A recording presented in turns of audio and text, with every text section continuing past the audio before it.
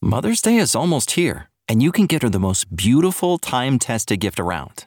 A watch she can wear every day from Movement. Whether mom's into classic dress watches, rare and refined ceramics, or tried and true bestsellers, Movement has something she'll love. And right now you can save big on the best Mother's Day gift ever with up to 50% off site-wide during Movement's Mother's Day sale at MVMT.com. Again, that's up to 50% off at MVMT.com.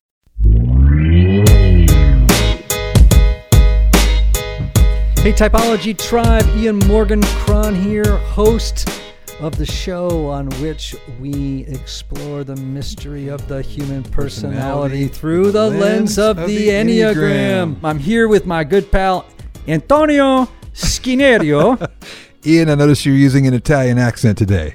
I am. Yes. Yeah. You want to tell everybody why? Because I just got back from Italy. Woo-woo! Hey, it's good to have you back in the Typology Studios. Why don't you tell us about your trip? Yeah, man. So Annie and I and our friends Randy and Katie, yes, we went to Italy for 2 weeks. I'm jealous. And I hate to say it. Well, you should be. We went to Florence. We went to Venice. We went to Lake Como. Wow. Lake Como. And we went to a wonderful little place called Cortona. And I have gained 20 pounds. And happy pounds, though. Happy pounds. And I just want to teach you a phrase that I learned which gained me those 20 pounds, which is andiamo a mangiare, which means, come on, let's go eat. All right, give it one more time. Andiamo a mangiare. Andiamo a mangiare. Yeah, totally. All right, okay. Totally. It's fantastic. Well, man, we had a wonderful, wonderful time. Good. Yeah. Now let's talk about our guest, Ian. Holy smoke. We got somebody whose resume is frightening. Molly Fletcher. Wow, where do we even begin? She spent 2 decades, check this out, brother, as one of the world's only female sports agents. Wow. She was hailed as the female Jerry Maguire by CNN. Do you know, Jerry Maguire, the movie, remember? Totally. Tom Cruise, right? Sports agent, right? Oh my gosh! So we want to say stereotypically what his number was. We'll get to that. We'll save it. We'll save it. She recruited and represented hundreds of sports' biggest names, including Hall of Famer pitcher John Smoltz. That is no joke. PGA Tour golfer Matt Kuchar, broadcaster Aaron Andrews, and basketball championship coaches Tom Izzo and Doc Rivers. She is a force of nature. She is. She, check this out, negotiated over $500 million in contracts. And now she has a company and helping people learn about negotiations. As you can imagine, she knows something about that, right? Yeah.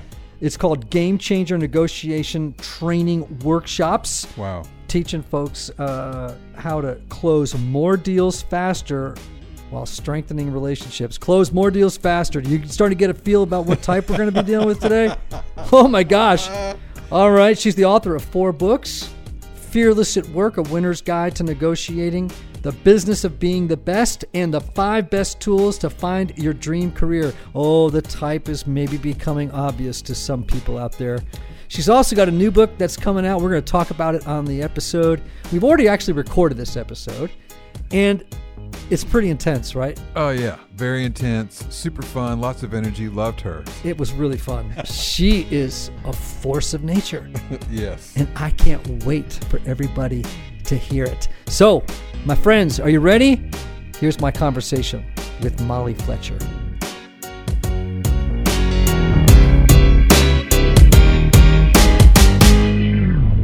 Molly Fletcher, welcome to Typology. Well, it's a treat to be on, Ian. I'm excited for our time together. Well, let's start off this way. I want to know how it is that you were introduced to the Enneagram. So I was in an organization for years called YPO, Young Presidents Organization, and our forum often leaned on facilitators to help us once a year sort of navigate and go deeper. And we often used facilitators who leaned on the Enneagram. And so we would take the Enneagram and break it down a little bit as a group and together. And it helped us get to know one another better and, of course, ourselves better. So That was probably 10, 12 years ago. Okay. And have you done a lot of work with it since, or was it just sort of a kind of a cursory introduction to it? I've done a little bit on and off. I've dug into it, probably not as much as I should, but I have done a little bit, sort of. And I of course listened to your book, The Road Back to You, which I loved and found that very helpful too. So I think I'm starting a new wave of digging back into it a little bit. Can I ask you a question? Very personal question. Sure. Personal question, but people could go right on the line and because you're a public person. How old are you? I'm 48, just turned 48. Wow, you're looking great. Hey, I man, wish I looked like that good at 48. So do you think your interest in the Enneagram has something to do with being a person now entering the second half of life?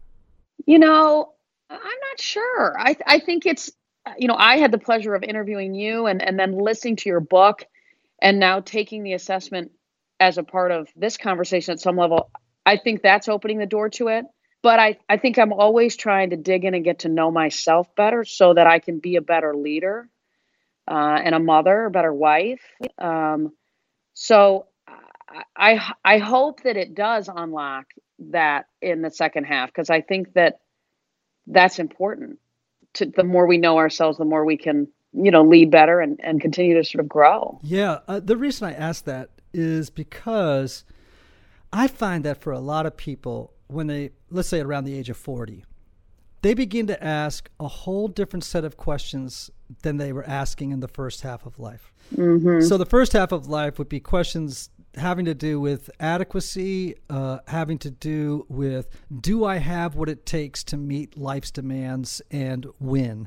So it's really a lot about, am I able to take the gifts that I have and leverage them to become a person in the world who is successful in whatever that means to different people, just to prove oneself. And then in the second half of life, I find that some people begin to move. Their gaze stops looking outward and begins to look inward, to ask more soulish questions like, who am I? Maybe some of the strategies and the goals of the first half of life have kind of broken apart a little bit, and they're starting to ask the question, what's life all about? They're just sort of higher altitude questions. And that's sure. Do you think that has any application? I will say, I think that I went through that a little bit candidly when I stepped away from the agent business into the space that I'm in now, because I had 3 daughters who were all born within about 12 months. And so it was a real live fire drill, right? I mean, we had 3 kids pretty quickly, and I was working 24 hours a day as an agent. And my girls were starting to get older. I felt like they started to need me more. I was very distracted oftentimes when I was home because my phone would ring all the time. I think that was a point in my life when I went, what am I here for? Right? Like, am I here to make a bunch of athletes and coaches a ton of money? Or am I here to make a bigger difference? And if so, what is that? And that was when I started to write books and sort of switch and pivot into the world that I'm in now, which I think is more aligned with who I really am and what my maybe my gifts are and how I can more contribute to the world. So I think I went through that a little bit at about, what would that have been? Probably in my mid-30s, early to mid-30s. Right.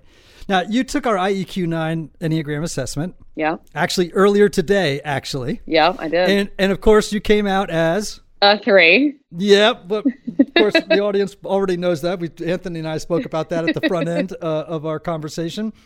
When you read it, was there anything in it that was a surprise, or anything in it that kind of made you go, ooh, oh?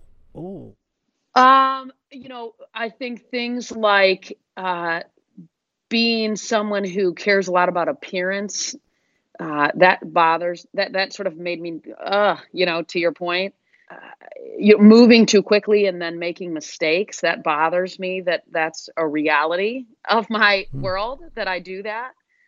I think the other thing might be that at when I am not at my best, the way that it impacts other people, the way that it impacts the people really that matter most to me, my relationships, my family. If I'm moving too quickly or being too task oriented, too achievement oriented, I I lose sight of the people that matter most, because I just want to keep crushing it, right? Keep going. Right.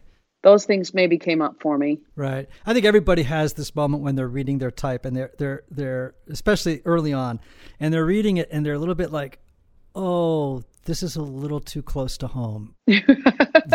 It's like, yes, it can be tough on people. But of course, that's the beginning of change, is when you begin to have a real live conversation with who you really are, at least the strategies you've used for so long. Well, and it's funny how it shows up. I mean, for me, when I just printed and was reviewing my results that, when I took your assessment, and I really just wanted to fire through to how, okay, so I get it. I'm a 3, I'm an achiever, but what do I do to get better? Like, how can I improve the gaps that may exist and the way that it doesn't serve me well? And what are my blind spots, and how do I address those? And then, so you see it in sort of this real time way, just in assessing and, reviewing the results themselves. Yes. I remember when I first read my type sort of as a 4, and it was, kind of describing what the 4 was like. I swear to God, I just wanted to crawl under my bed and because I was like, oh, I feel incredibly naked right now. It's like, I don't want anyone to know this about me. But of course, as you probably know, everybody kind of already knew. Yeah, right. Apparently, I was the only one who had trouble spotting my blind spots. So on your the sheet that we get from people when they come on the show, you're described as the female Jerry Maguire. Now, for those of you who have not seen the movie Jerry Maguire, it's about a sports agent, right? Yep. And he is known as the iconic 3 on the Enneagram. Did you know that part? I didn't know. Jerry Maguire. Oh, Tom Cruise, you mean? Yes. Is the 3? In that movie, interesting. In that movie, he portrays a 3. In fact, if you go on any Enneagram site and you say, please tell me a movie character who's an Enneagram 3, Jerry Maguire comes up almost every time. You're kidding. That's incredible. He is the consummate 3. Wow. Isn't that amazing? Yes, that is. It's kind of freaky, but yes, that's incredible. So for you as a sports agent and doing what you're doing now, of course, these wonderful workshops that you do, how does being a 3 help you? How did it help you? I mean, you did like $500 million worth of contracts with coaches and, high-powered athletes. And I'm sure people that were really tricky in terms of negotiating. Sure. How did being a 3 really help you? Well, I think I could connect with lots of different kinds of people, right? I could sit in front of a Division I basketball coach and close that deal and help him understand how I could support him in a window of time as a coach. I could sit in front of an 18-year-old draft kid that was coming out, of college, that was going to be a number 1 pick, and connect with him, and then step over to the mother who's, this child's mother who's now watching the world want a piece of her son, and empathize with her and understand what that felt like, I think, for her, and connect.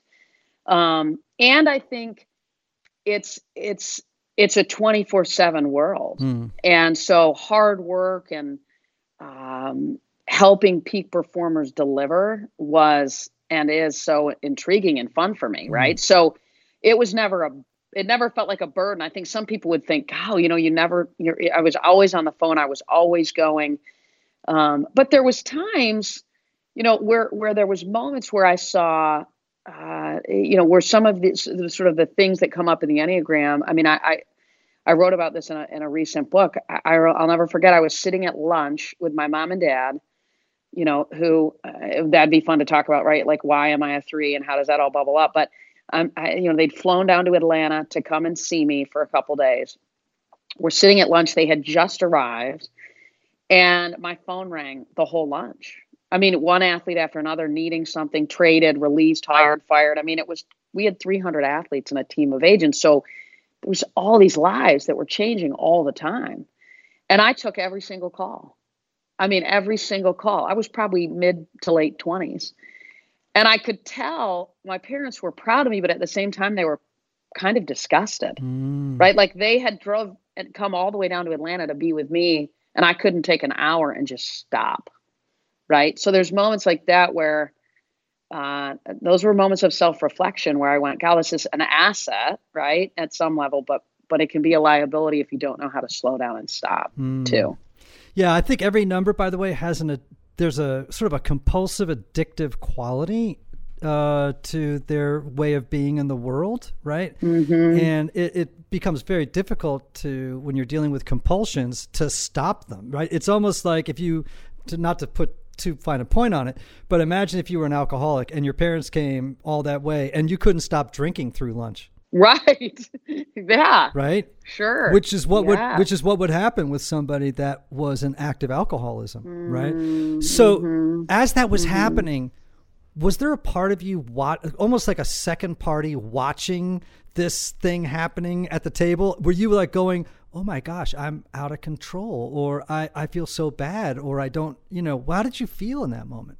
I thought, they've got to be so proud of me. I mean, look at, I've come down to this big city. I've landed. I've sort of, I'm tracking nicely in this thing that I wanted to go do. But it was only later, I think, as I got older and I reflected on knowing myself better and reflected on moments like this in my life where I saw the liabilities of this go-go mindset, right? Of this achieve mindset. And I have tried to really shift to, chasing fulfillment more than achievement, which I think are two very different things. And for me, I've always got to work on making sure I'm aligning with the things that are fulfilling versus that are just achieving. And I remember I think it was one of the facilitators from YPO, those productivity resources in the world aren't always actually good for me. Ooh, right? Because they just continue to hype up what I already, am maybe too good at some level. Yeah. Well, I mean, this is a really great point. And Enneagram 3s who are listening to me right now, I want you to really listen to that wisdom, because we live in a world where now productivity is, a huge emphasis in the lives of lots of people. And as Mike Hyatt, who's been on the show, is an Enneagram 3 and a productivity guru, will tell you, the point of productivity isn't to get more done. It's actually to get more done efficiently so you have more margin to do the things that, will probably be more life-giving and make you a more whole person. But I don't think the vast majority of people who are into productivity, particularly 3s, see productivity as being about how do I create margins to be more human. It's more like, how do I use these tools to just keep crushing it? Exactly. And so and I have to be so intentional about what you just said that Michael preaches, right? Which is just use these as a way to get more space in your life. Yeah. I have to be pretty intentional about that. Yeah. It's almost, it's like a Herculean effort for 3s to actually kind of go about doing that, All right. So let's go back to something you said earlier, about mom and dad and family and how do we become a 3? I mean, part of it's just temperament and disposition. You were born with a lot of the kind of qualities and essential nature that would make you a 3, but there are obviously environmental reasons that you became a 3. Tell me about your life growing up and what you think contributed to your becoming a 3.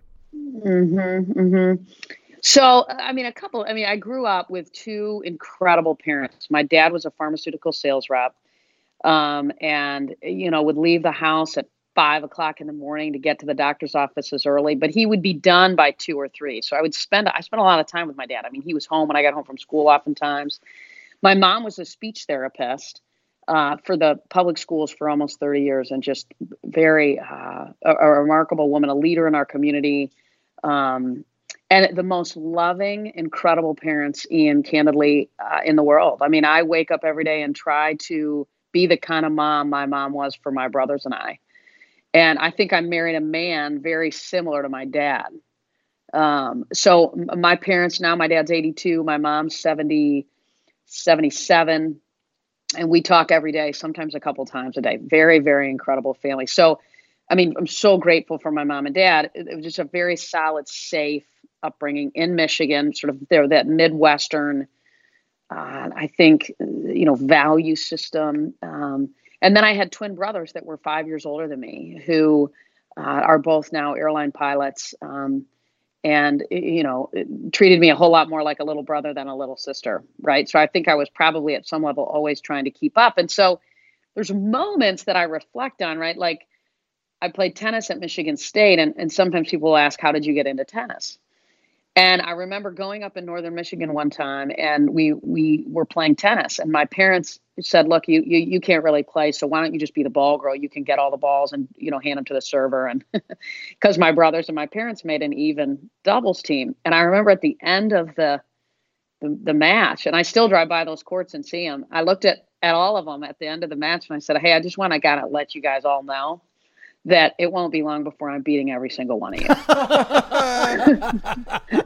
And that came true, didn't it? And like 4 years later, I'll never forget beating my brother for the first time. And I mean, he was horrified. I mean, but it was a wonderful moment, right? Yeah. For me. Oh, for sure. So there was, I think that I was probably at some level striving to keep up with two brothers. And then they were the kind of parents. I remember a moment when I came home from school one day and I said to my mom, I said, Mom, you're not going to believe it. And I was an average student. I had to work hard in school. And I came home and I said, Mom, I got an A- on this biology test. And you won't believe it. There was only 3 other people that got an A. So I was like 4th highest, right? And I'm so pumped. And she said, honey, that is awesome. And she said, what do you think the people that got an A did? And she was not, she was like, that's awesome. But she was just like, I just wonder what they did differently. Right. So I don't know if things like that, and she said it with love but those are the things that always kept me thinking, maybe I shouldn't be excited about my A- because 3 people got an A, and why couldn't I be one of those 3? So I think there was moments, like that. And it was always said with love and no intention to ever make me feel like it wasn't enough. But I think that stuff probably motivated me at some level. Yeah, I think that, as children, we pick up real and perceived messages in the environment, some are implicit, some are explicit, right? Some are spoken, some are not. And little kids are super smart, man. They pick up on body language, facial expressions, and whether they're reading them correctly or not, they're reading them. And so I think the message kids who are 3s get as a little person is it's not okay. Actually, this is a little complicated, but it's important. It's not okay to have your own feelings or even your own identity. Now, this is actually a really important thing for 3s to understand.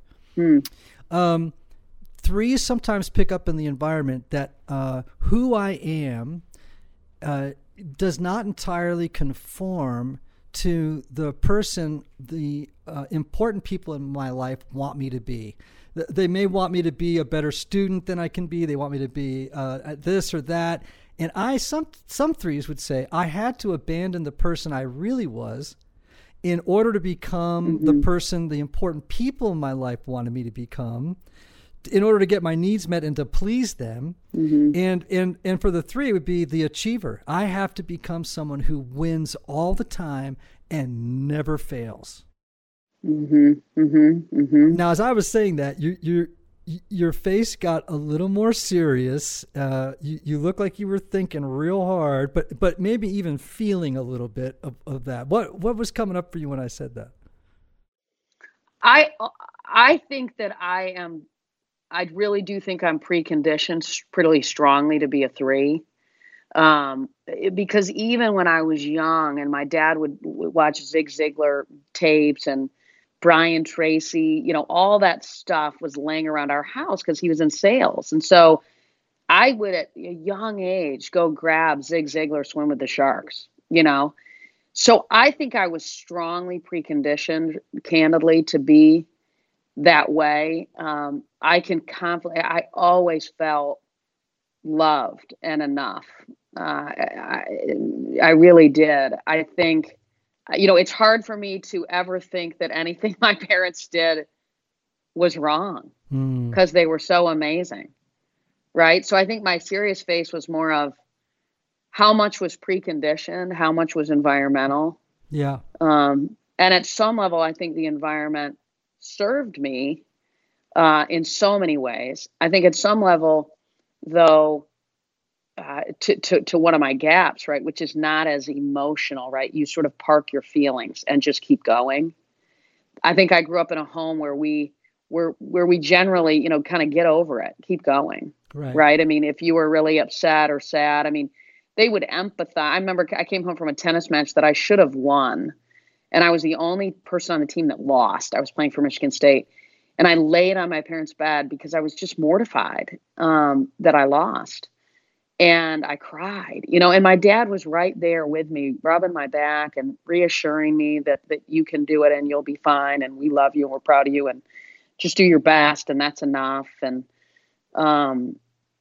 so I felt like they did a nice job of that. But if I would have cried the next day and the next day and the next day, that level of empathy would have been gone. Right. It would have been like, okay, we had our moment.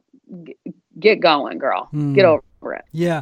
So yeah. And I'm always careful with this because I think the danger is as you do Enneagram work, and the Enneagram isn't just about identifying your type and then figuring out, there's a whole growth path that's involved, right? It gives you a transformational growth path. Like, how did I get here? How do I deal with what's best about my type? And how do I face what's the dark shadow side of my type? And I think part of the journey is sort of reflecting back and thinking without shaming or blaming parents or coaches or teachers or peers or culture.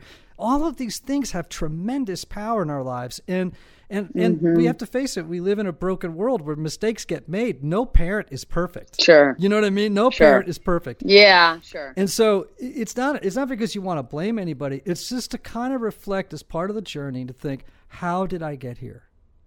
Without having to resent anybody or feel like you failed me. It's just like, all right, let me just do an inventory and figure out how did I get here? Because that's going to be part of the journey of becoming more whole, Sure. Mike Hyatt was on the show and he tells a story, and I've heard him tell it many times. So I'm not telling this out of school because he's actually told it on our show, which is he remembers a time when his dad, who at the time was, struggling with an addiction, he fell down outside their house when their friends, they had come home with some friends, and dad was intoxicated and fell down in front of all their friends. And Mike said in that moment, he was a young boy, I think, or maybe early teens or something like that. He said to himself, I will never, ever be like my dad, like in that way. I'm going to be a success. I am going to be. So you see, and Mike loves it. I've met Mike's dad, great guy. Mike and is doing, he's sober now and doing great. But there are these moments in life where we make promises. We make promises inside. And I think for a lot of people, a question I would ask each type would be, what promise did you make as a little person to yourself that you have tried to keep, but maybe is no longer serving you as an adult? What do you think your promise was? Boy, that's so interesting. It's probably a few things. I think, one of them could be, and I'm talking out loud, but one of them could be, my mom was always, you have to ensure, honey, as you grow up and you get married and things like that, that you can always support yourself. That was a message that you always, it's fine. Obviously I hope you fall in love and you get married and you have a family, but it's always important, honey, to know that you can provide and support yourself. And that probably, it has served me very, very well. But there are times when I need to, let Fred lead, my husband, you know what I mean? And allow that to happen at times. It doesn't mean that you always have to be so independent. It's okay to be dependent. So that's probably something that I always work on, or it is something that I work on, is making sure that I know how to be dependent at times, that's okay to do. Because we need each other, right? And we need other people in the world for sure to help us. So probably that strive for independence, for being able to support and stand on yourself. And that the interesting thing is that really came from my grandmother to my mom, and from my mom to me. It's really interesting. We actually talk about it as a family now, because my grandmother, was born in the early 1900s, but she was a PE teacher, right? And she was born in the early 1900s, and she was a female PE teacher, right? That's pretty unique, Right. So that would be one thing. What else? So the sort of the question was, what were the things that I thought I needed to do, maybe that I don't necessarily need to hold on to anymore? Yeah. Maybe I put it this way: what vows did you make to yourself that I will do this, and maybe it served you to a point, but maybe now it's something to let go of, or to lean on less. I would say that one would be to never disappoint my parents. Okay. I think that one of the things as a kid, and I think this was true for particularly one of my brothers, I still don't ever want to disappoint them. I always want to make them proud. So that would probably be something that I have made them proud, right? Like I can let go of that. They're very proud of me. And so I don't need to keep feeling like I've got to achieve anything to make them feel proud of me. They say it to me. It's evident that they're proud of me. So that's probably something, and not disappointing them. It was funny when I was at Michigan State. I've told this story before, but it was interesting. I went to Michigan State and I joined a sorority, and I was having great fun. I was playing really good tennis, and I was going to class periodically, right? Yep. And so my mom one day says to me, "Gal, honey, it seems like you're having a great time. I mean, it's, you got tennis, you got your sorority, and you're having a lot of fun. It seems like, honey, just make sure, you can't be really great at everything at once."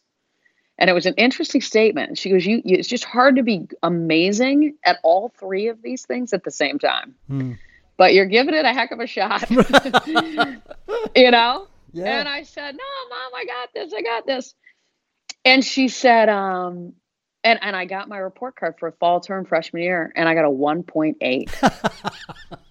And I couldn't go active in my sorority. I was 0.01, which is just ridiculous, of being ineligible to play tennis, which would have really been incredibly devastating for me. And I came home, and at that point, my report card, this is back then when they would mail it to the house, and it got to my parents' house, and I opened it up, and I saw it, and I couldn't believe it. And, my mom just kind of looked at me, and she really wasn't upset. She just said, "You can do better than this, honey. I know you can." And I think about that, and I'm still so grateful, because they did a couple things that I'm so glad they did. Number one, they just said that we believe in you and you can do better. They didn't pull me out of school and say, you can't handle all of this. You're going to do something. They let me figure it out. And that was kind of all she said. I mean, she didn't say you're going to need to move home. She didn't say you can't rush your sorority. You can't handle all these things. She just said, you can do better than this. And I 4-pointed 6 terms in a row after that. And got my, I graduated with high honors. So I say that only because I never wanted to disappoint them. I think that was a big part of that drove me enough, right? They didn't need to do anything else because I had already felt like I disappointed them. So all I wanted to do was fix that. Yeah. So let me ask you this. What were you afraid was going to happen if you disappointed them? It's such a great question. What was I afraid would happen if I disappointed them? Maybe that they wouldn't be proud of me. Maybe that. And then what? And then what would happen? They wouldn't be proud of me. I think I know where you're going, and it wouldn't be that they wouldn't love me, because they loved me unconditionally. I know that for a fact, and I believe that. I'm just wondering what was behind. There's a lot of energy in this. I wonder if it was that they would be more proud of my brothers than me. And I think I was always trying to keep up with my brothers. So I wonder if I worried, would they be more proud of them than me? And because we even to this day sometimes joke, and I'm like, I'm mom and dad's favorite, right? I mean, you know that, right? I'll say that to my brothers. Right. We joke about that. And so I would say that they would be proud of me would probably be the biggest thing. I think that's the most important probably thing to me, that they're proud of me. Yeah. Sorry. Now I know they are. And I feel like I have relaxed on that a bit. I think that most of us, but I think particularly through threes, there's almost an unacknowledged or unconscious scarcity mindset. Like there's only going to be so much pride or delight or love. It's like to go around. And so I've really got to fight for it. You know what I mean? And yeah, that's interesting. Yeah. And so I wonder if that was a dynamic in there. It's like, man, there's only so much to go around. And so I want to make sure that, I get what I need as a human being. Wow. Yeah. That's interesting. Yeah. Maybe that was part of it. I mean, they both worked. They were busy. My mom was the president of the junior league. I mean, so, they were busy, right? They weren't just sort of sitting around to wait to serve us, for sure. Yeah. That's interesting. Yeah. So I wonder if, part of the journey for you and for other threes is to kind of reflect on what were some of the unconscious beliefs that were floating around in my life, whether they were communicated explicitly or implicitly on purpose, or it was done by accident, right? What kinds of things did I pick up that were beliefs that continue to run like in the background, like inside the operating system without me knowing it, that continue to drive ways of thinking, acting, and feeling that really they're not that healthy anymore. Well, yeah, I love the way you asked that question, Ian, because it really gets deep into the root of the clarity, right? I mean, as much as I've read the Enneagram, taken it, whatever, just this last 15 minutes, right, of understanding what are those beliefs that aren't serving you. It's a really interesting way to think about it, because I've thought of two more. Okay, bring them on. One of them is multitasking, which I know for threes is, but I grew up where my mom in particular was always being efficient. I mean, she was emptying the dishwasher while she was talking on the phone.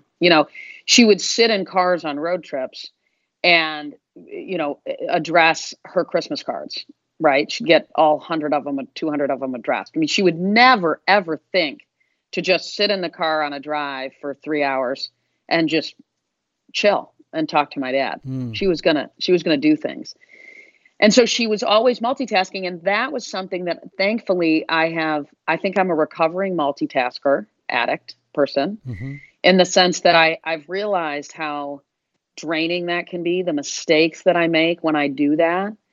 And so I think I've worked hard on trying not to do that so much, for so many reasons, because I believe being present with people matters so much. And I think people can tell when we're really there or not. And when we're multitasking, we're probably compromising our ability to connect with other people, which is important. Yeah. I mean, I there's a belief that runs underneath that, right? And here it is for threes. Okay. And this is something that threes, again, it's a growth path thing for threes. Threes have to learn, I think, to trust that if they just stop working and stop moving, that everything's going to get taken care of.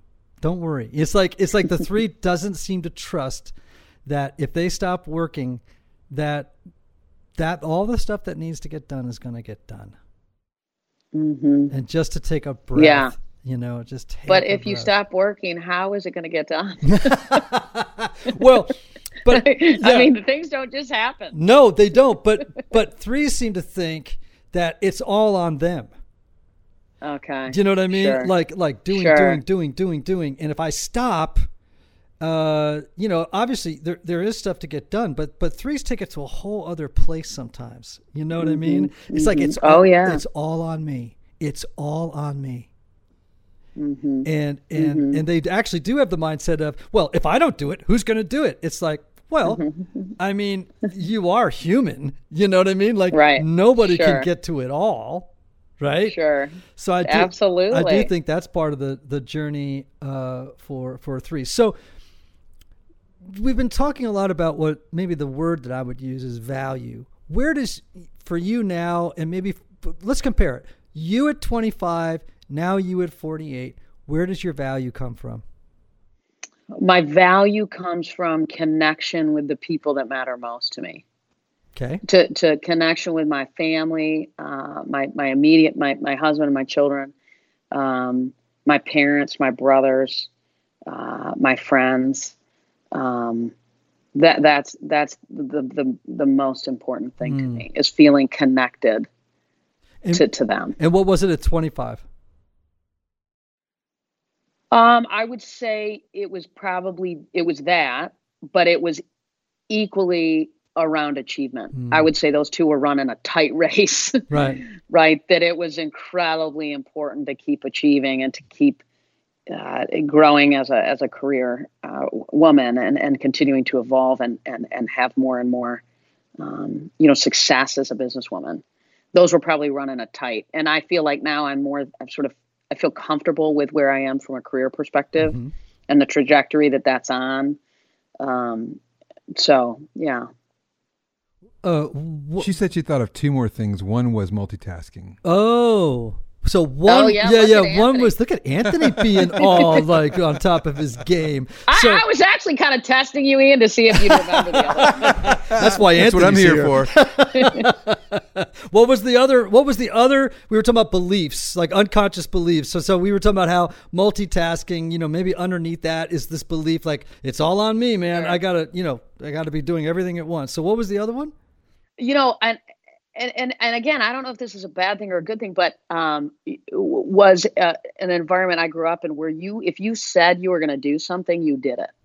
I mean, you didn't say, I'm going to empty the dishwasher, Mom, and not do it. You didn't say I'll be home at 10 and not be home at 10. I mean, if you said and verbalized or promised something you were going to do, you did it. So, for me now, that gets in my way sometimes with people who say they're going to do something and don't do it. It's a real pet peeve of mine. And I probably could use more grace there, more understanding, more empathy around that. But that's a belief for sure. So here's a question I frequently ask people, but definitely with threes. Tell me about a time when you failed and how you recovered. Wow. I failed, with my 1.8 and I just get right to work. I just get right to work and fix it. Right. So I 4-pointed 6 or 7 terms in a row. I lost that match that I told you about that I shouldn't have lost. And then I think I went on like an 8 match winning streak or something. If I was recruiting an athlete as I got older in my career and I lost a player, I had a lot of other guys in the hopper that I was recruiting and I would just get right back to work. I sort of, at any time I have failed, which is so many times, I'm a huge proponent of that. You've got to flip it and recover. I think you need to take a minute and understand what you did wrong. I think you need to own it, but I don't think you can sit and sorrow in it. I think you've got to keep moving forward and solve for, what does a win look like in another way, maybe. So we're coming to the end of our time, and I just want to know, I know that your Enneagram journey is, in sort of its first stages. What do you perceive at this time, in this moment, is where you need to grow as a human being? I think probably the biggest thing is learning how to relax, learning how to enjoy and appreciate some of the things that I've been able to do. I don't ever really spend a lot of time in the rearview mirror, right? I mean, I remember I was on an airplane recently with a gentleman and I was talking to him and he just kept asking questions. And he was like, wow, you need to just chill and like, think about what you've done. I mean, you should. So I think I need to learn how to, slow down and relax, to take every other Friday and play golf, right? To be more intentional about things like that. That's the hardest thing for me to do, is to turn it off. I mean, I remember a friend just reminded me of this. I went to a movie when our daughters were young. They wanted to go to a movie, and I brought my laptop and just sat so I could knock some things out in the movie. I mean, I have to learn how to not do things like that. Man, girl, you are a 3. Woo! Man, when people ask me, okay, do you have an episode of Typology that sort of shows the quintessential 3? I'll be, oh yeah, baby, Yes. I got it, Right. I got it. You make Mike Hyatt look like an underachiever, man. Right. That's That's right. wait, I can't wait to tell him. It's going to drive him nuts. Oh, Holy awesome. smoke. All right. So one of the things I always want to encourage 3s on, and it's hard for them to hear it, which is, one of the messages or beliefs that 3s pick up is the world doesn't love people for who they are so much as for what they accomplish and do in life. Mm-hmm. Mm-hmm. And I wonder if that's part of the journey for you. What do you think? Probably. I mean, I'm sure it is, if it is for most. I mean, that is absolutely. I mean, I'm sure that's something I can work on. And I'm thankful because I married someone who isn't attached to what I do. Never was. Even when I was an agent and we would do incredible things that most guys that I would have been dating would have thought that were so cool. And he thought they were fun, but he was really more connected to me. So I guess my point is I'm in a good environment to work on that. So here's the thing I want to say before I jump into my last question. I want to have you back on. If you do a lot of Enneagram work in the next 6 to 12 months, I want to have you back on and find out what the journey has been like for you. Amen. Yeah. I mean, Amen. I can't But how wait. about we do it in 3 months, man? I mean, why do we know? I'm just kidding. Who needs all that tomorrow? We can get it done. We can get it done. Why are we waiting so long? I mean, let's do Molly, this. if you sneak a few Enneagram books in with you to the next couple of movies you watch, I think we could squeeze it in 3 months. Absolutely. In fact, that leads me into my last question. You have a new book coming out, and it's called Energy Clock, 3 Simple Steps to Create a Life Full of Energy and Live Your Best Every Day. Tell us about that book. So, it's all about how I think a lot of times, and this is probably, I mean, this is interesting as part of this conversation, but a lot of times, one of the things that I always have worked on is like, what are you chasing, right? I mean, what are we all really chasing? And is it aligned with our values and to what matters most to us? And so it's a book about how can we be more intentional about managing our energy in the sense of focusing on the things that matter most to us, and not allowing ourselves in a world where we're so, we live by our calendar, Siri's reminding us where to go and when. We're attempting to operate with incredible efficiencies all the time. I think that all of those things are fine, except it's so important to ensure that we take time to make sure that we have the kind of energy we need to serve the people around us who matter most. I mean, and I talk about it when I keynote, right? Like, can we lead if we don't have energy, right? Can we solve problems if we don't have enough energy? And so it's I think it's going to be one of my best books ever. I hope it helps a lot of people. I mean, that was why I wrote it, because it was a journey that for me, I went on myself and tried to get really a lot more intentional about where I put my energy, ensuring it aligns with my value, with what matters most to me, not just operating based on sort of time-based things. Sounds pretty great. I'm assuming now it's available for pre-order on Amazon. Yes, it's on Amazon and available for pre-order. Absolutely. So everybody get on there and check out. Let's do this. Yeah, Energy Clock, 3 Simple Steps to Create a Life Full of Energy and Live Your Best Every Day. And of course, you've got this cool podcast that I've been fortunate enough to be a guest on. Yeah. Called Game Changes with Molly Fletcher. Quickly tell folks what that's about. It's a podcast about people that are game changers, right? That are doing things in a way maybe that's different than other people have before.